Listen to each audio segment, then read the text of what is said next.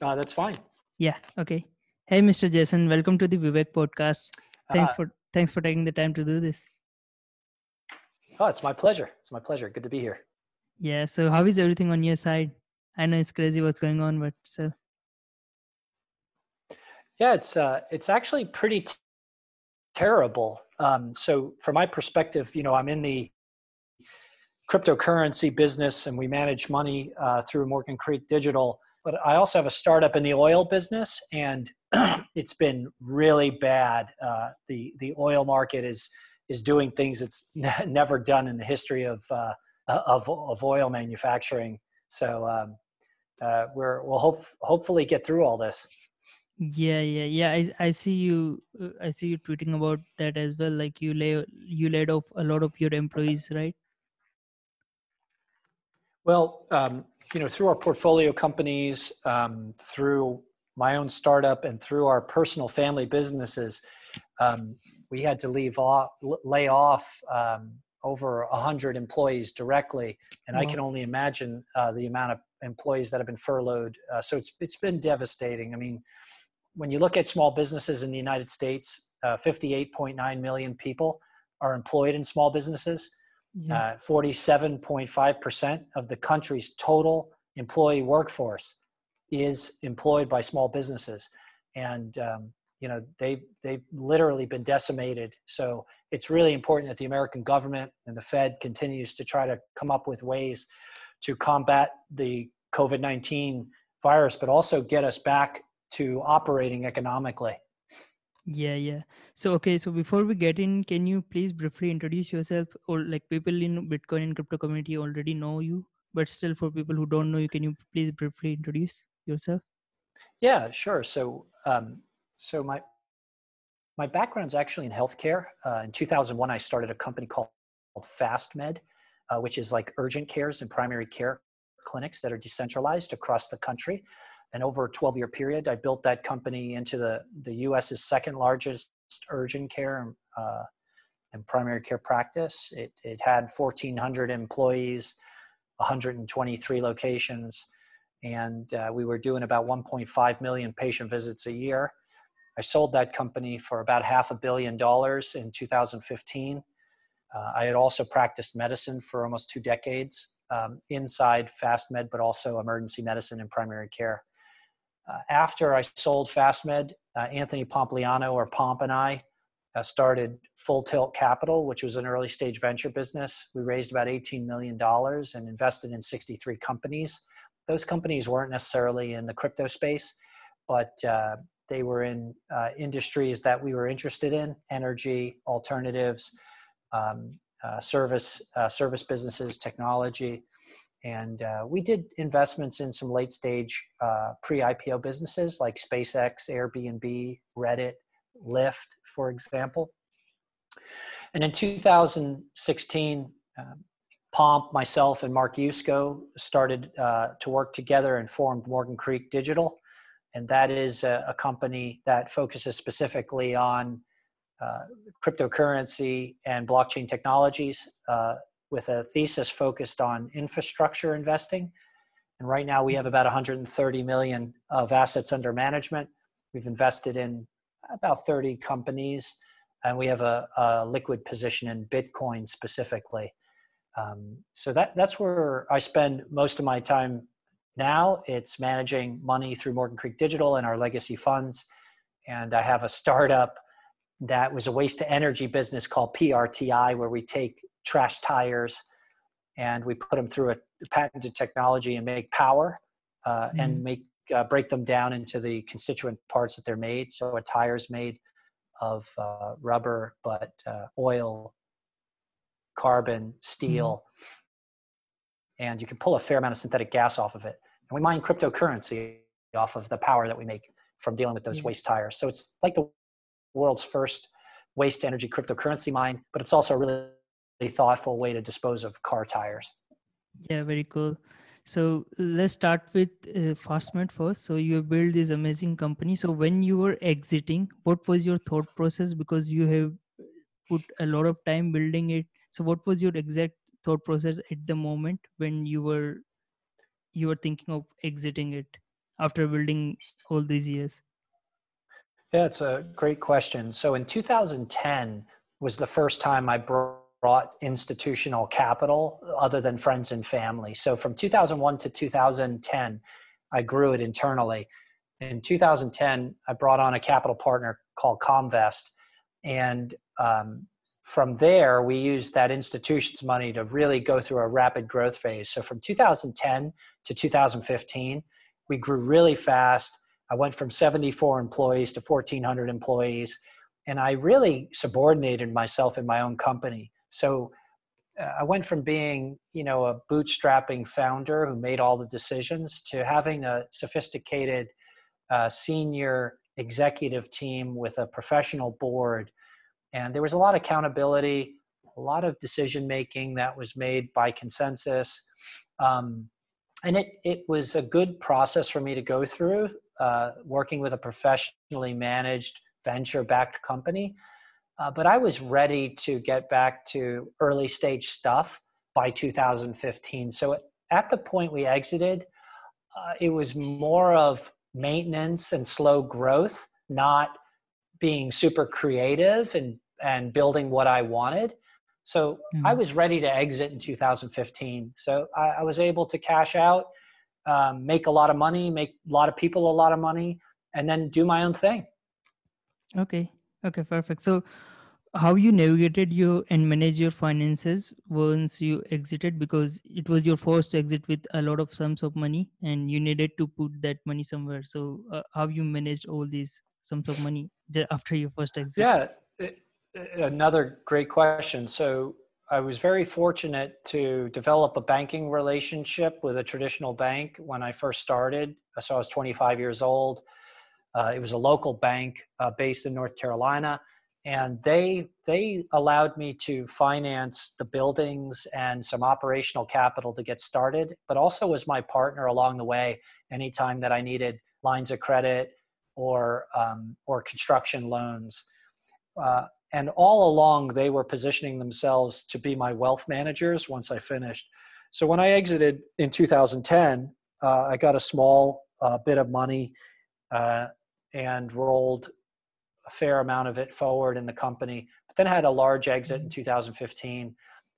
So I already had a really strong decade more relationship with bankers, accountants, and attorneys.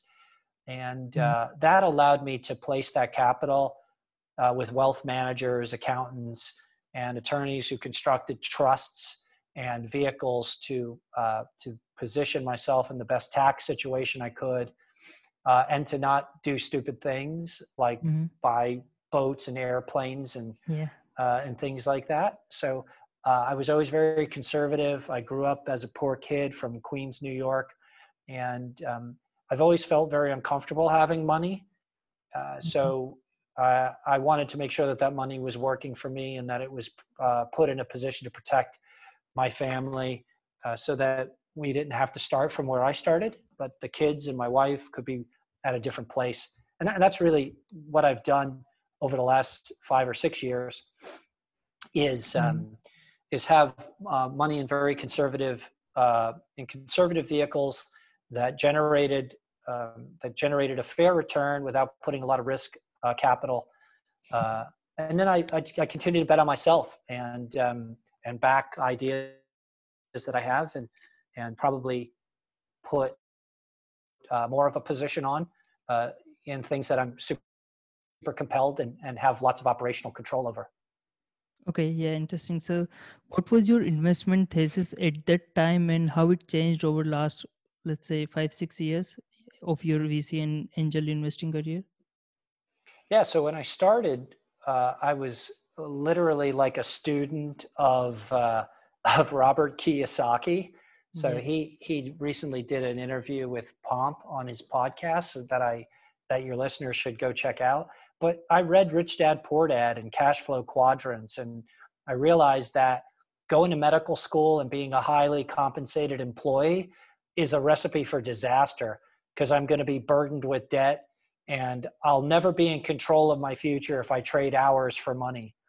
So it was really important for me, and I had this epiphany when I was 25 years old, that I created a situation that had um, other people working to create and trade hours for money. And that's where the thought process for FastMed came.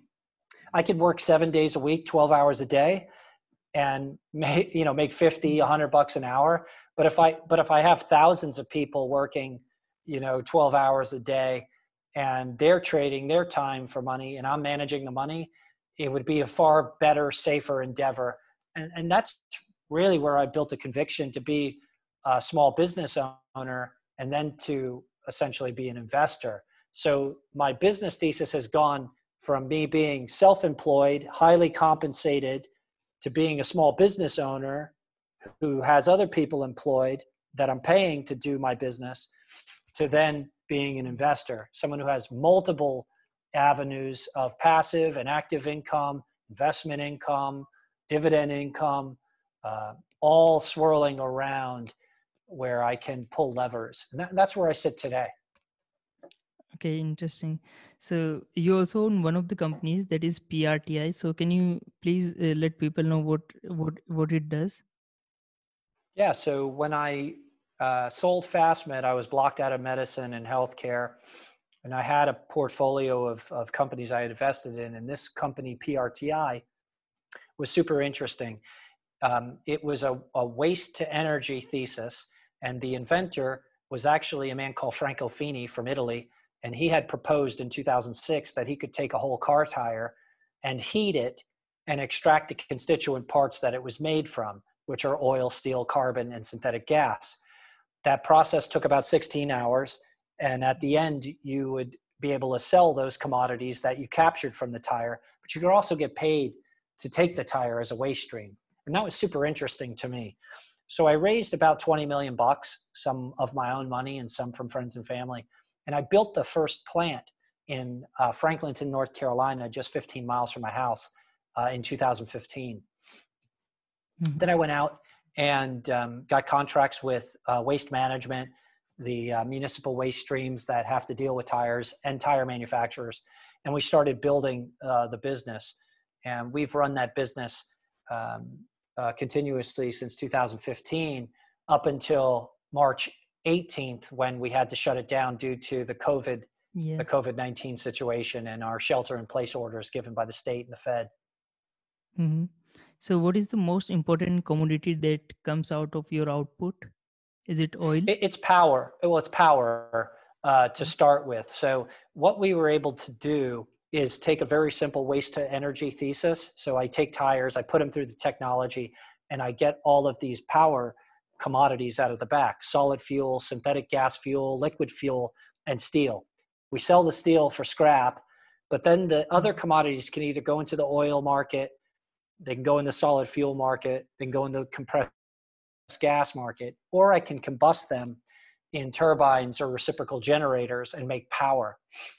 So for us, it gives us a fair amount of flexibility, especially in a declining fossil fuel market where the oil price was degrading over time, up until the point yesterday where it was negative dollars per barrel, which is an amazing phenomenon in itself. Mm-hmm. But we were able to transact the power generation either into the grid in a purchase power agreement, trading our generated power per kilowatt hour, or we could combust that power and use it for parasitic load generation and make cryptocurrency. And that's what we've done continuously. We GPU mine right now, but we also have ASIC miners as well. So the best commodity that we make at this point is cryptocurrency. For sure. So you still mine cryptocurrencies from all power you got, or like all electricity? That's correct. Okay. That's correct. So we mine cryptocurrency, and we gained all of our real understanding of crypto by mining crypto starting in 2015, 2016. So that mining endeavor brought us to understanding GPUs, understanding ASICs, understanding the amount of power they use, understanding the cooling and optimization of those rigs in a mine situation where you had a lot of redundancy, and a lot of heat generation. Then once we started to mine the crypto, we started to understand how to custody the cryptocurrency, what exchanges worked, what we should do in terms of arbitrage or trading, whether we should take Ethereum and go to Bitcoin and Bitcoin to altcoins, the tax implications of those trades, whether we should hold, whether we should go to fiat.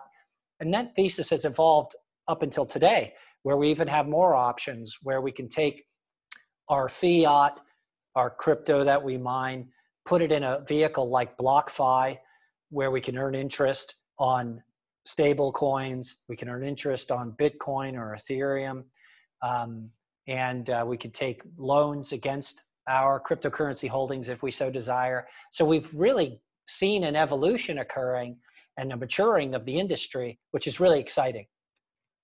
Yeah, for sure. And it's very cool, I think you were the first one to do so, right? Yeah, we were the first in the world to have a waste to energy cryptocurrency mine at scale like this. Yes. Wow, cool. Okay, so as we are seeing oil prices collapsing, so do you think it will come back up, or do you think it will stay at a point where it is now? So are you speaking specifically about Bitcoin? No, oil. Oh, oil. Oil has to come back up. So Okay. you've got two things happening. You've got the shuttering of the global economy, which is pretty much led by the United States. Like, there's such an interconnectedness here that I think people don't really conceptualize. Even though the United States is its own economy, its own continent here in North America, which shares with other countries, but it's super interconnected with others' economies. And when the United States shutters its economy, it certainly affects other economies. The fact that we have no demand, really no demand for oil globally, has caused an oversupply. Now we don't have any place to store oil. So you have Yeah. a physical liability that's occurred for the first time at scale like this ever in history. If you have to physically settle your order of oil, it is a liability to you because you have no users, you have no buyers, and you have no storage options. That will eventually go away if OPEC and the world's oil suppliers stop production or cut production way down, and we turn the lights back on the global economy. Once those two things happen, you're going to get demand reoccur, you'll get the need for the supply, and you'll get a rise in the price. Yeah. So, and do you think it will impact your business, PRTI, long term? I know it is Well, already impacted right now, but in the long yes, term. yes. So right, yeah. So it's impacted us because we can't run because we've been stopped because of the COVID-19, right? So there's an immediate impact. Two, our traditional oil buyers aren't there anymore, but we don't need to sell our oil. We can use it for power generation. So we lose some optionality, but we've hedged ourselves well in the fact that we mine cryptocurrency and we can use all of our power for our own parasitic load. We don't need a buyer. Okay, interesting. Okay, and you are also co-founder and partner at Morgan Creek Digital, along with Pomp and Mark Yusko. And I see you guys, That's correct. invest a lot in Bitcoin infrastructure companies. So, are you seeing these companies getting infected by COVID-19? We are, and it's a lot of them are decentralized by nature. So the stay-at-home order hasn't necessarily affected their operations like a company like PRTI, for example, but it has impacted them in regards to the global economics and the shuttering of our economy. There are people like we're invested in infrastructure, so I would be likely to be an investor in insurance products or mortgages or digital banking modules. So a lot of those have been affected by COVID-19. Mm-hmm. Okay, so once this coronavirus is done, do you think what will be the biggest opportunities that will come out of this crisis, and which businesses will likely to not survive once this is done? Yeah, so I think I said earlier that, 58.9 million people are employed in small businesses right now. And those small businesses are mostly shut down. Those people are home. 47.5% of the United States total employee workforce is employed in small businesses. I mean, it's a massive number. By our nature, we're innovative people. And I know people are coming up with new creative ways to engage a new normal in the world. So I don't think things will be the same as they were before this economic shutdown and before COVID-19 hit. And I know that there are lots of smart people working on new tech and new initiatives and new service offerings and new approaches to service that will be really cool. And some of the things that I think about are around hygiene, sterilization, things of that sort. I think there are innovations going on with how you use UV lighting to clean and sterilize surfaces and rooms. I think there are going to be new banking methodologies so as not to be so reliant on going into a bank. I think that's pretty interesting to me. And I think typical things that we normally used to do, like going to the movies or going to a bar or going to a restaurant, are going to change forever. I think when these restaurants open back up, they're going to have to think about curbside delivery and delivery at home options and using things like Uber Eats and Postmates here in the United States, and be optimized for carry out, as I think the going out to eat and being in large groups is going to be slow to getting back to normal. I think personal protective equipment and options around that are going to be a new business that's going to be a nice opportunity. And then I think supply chain, domesticated supply chains. I think people are not going to rely on other countries to provide critical infrastructure in the future. So countries will be building their own critical infrastructure supply chains so as not to rely on international supply. Mm-hmm. Okay. Is also we are seeing a lot of money printing, and Fed and central banks around the world are adding a billions of dollars into their balance sheet. So what are your views on fiat currencies in general, and where do you think Bitcoin fits into all of these scenarios? Yes.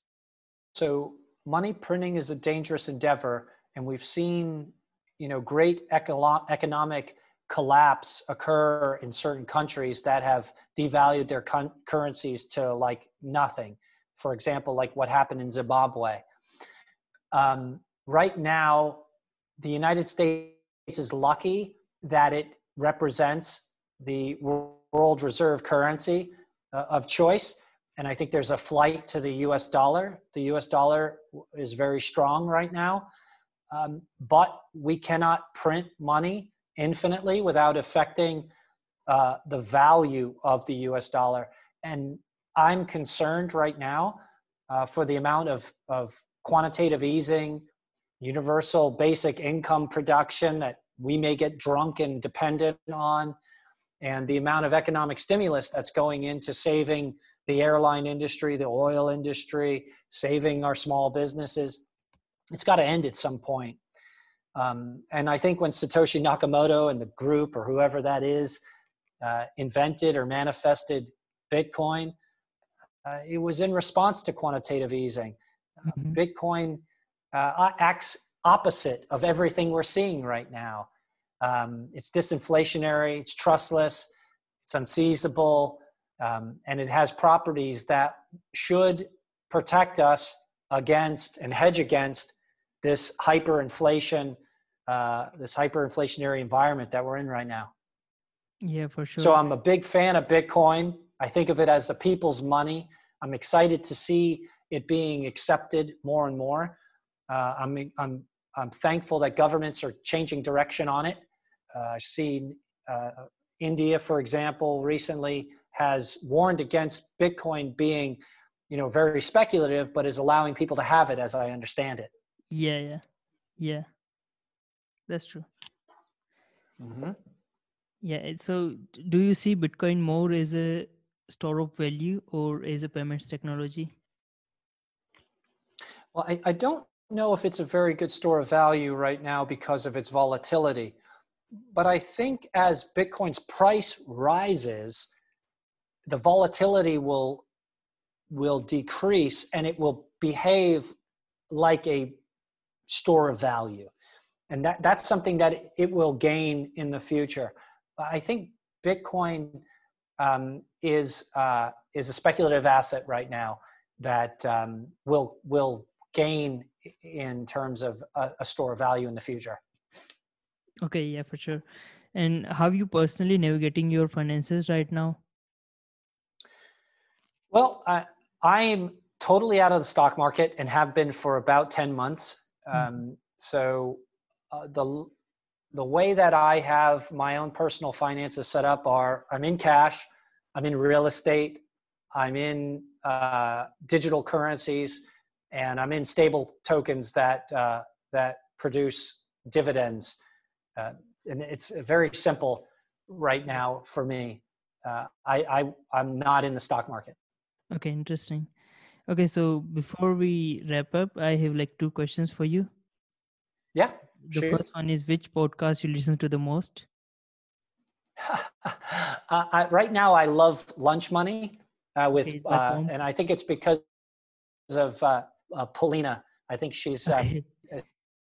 she's such a sweet person, and I'm enjoying listening to them. It's only a 15-minute podcast, but it's a lot of fun.